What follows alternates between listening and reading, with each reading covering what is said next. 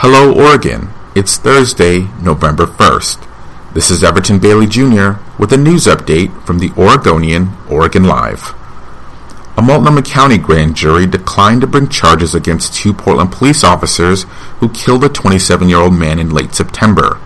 The news came Wednesday as the Police Bureau released hundreds of pages of documents and surveillance footage in the downtown Portland shooting of Patrick Kimmons. Sergeant Gary Britt and Officer Jeffrey Livingston testified to jurors that they fired 12 times at Kimmons as he was running toward them with a gun.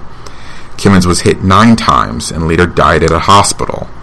The grand jury ruling and video footage prompted protests outside the county courthouse and later outside of Portland City Hall. In other news, Democratic Governor Kate Brown narrowly leads Republican challenger Knute Buehler, according to a recent poll.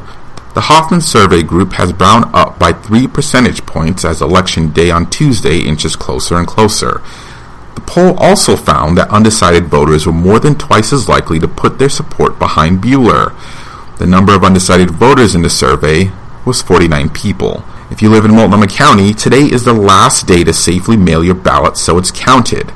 Otherwise, you have to wait until 8 p.m. Tuesday to turn in your ballot at a drop site.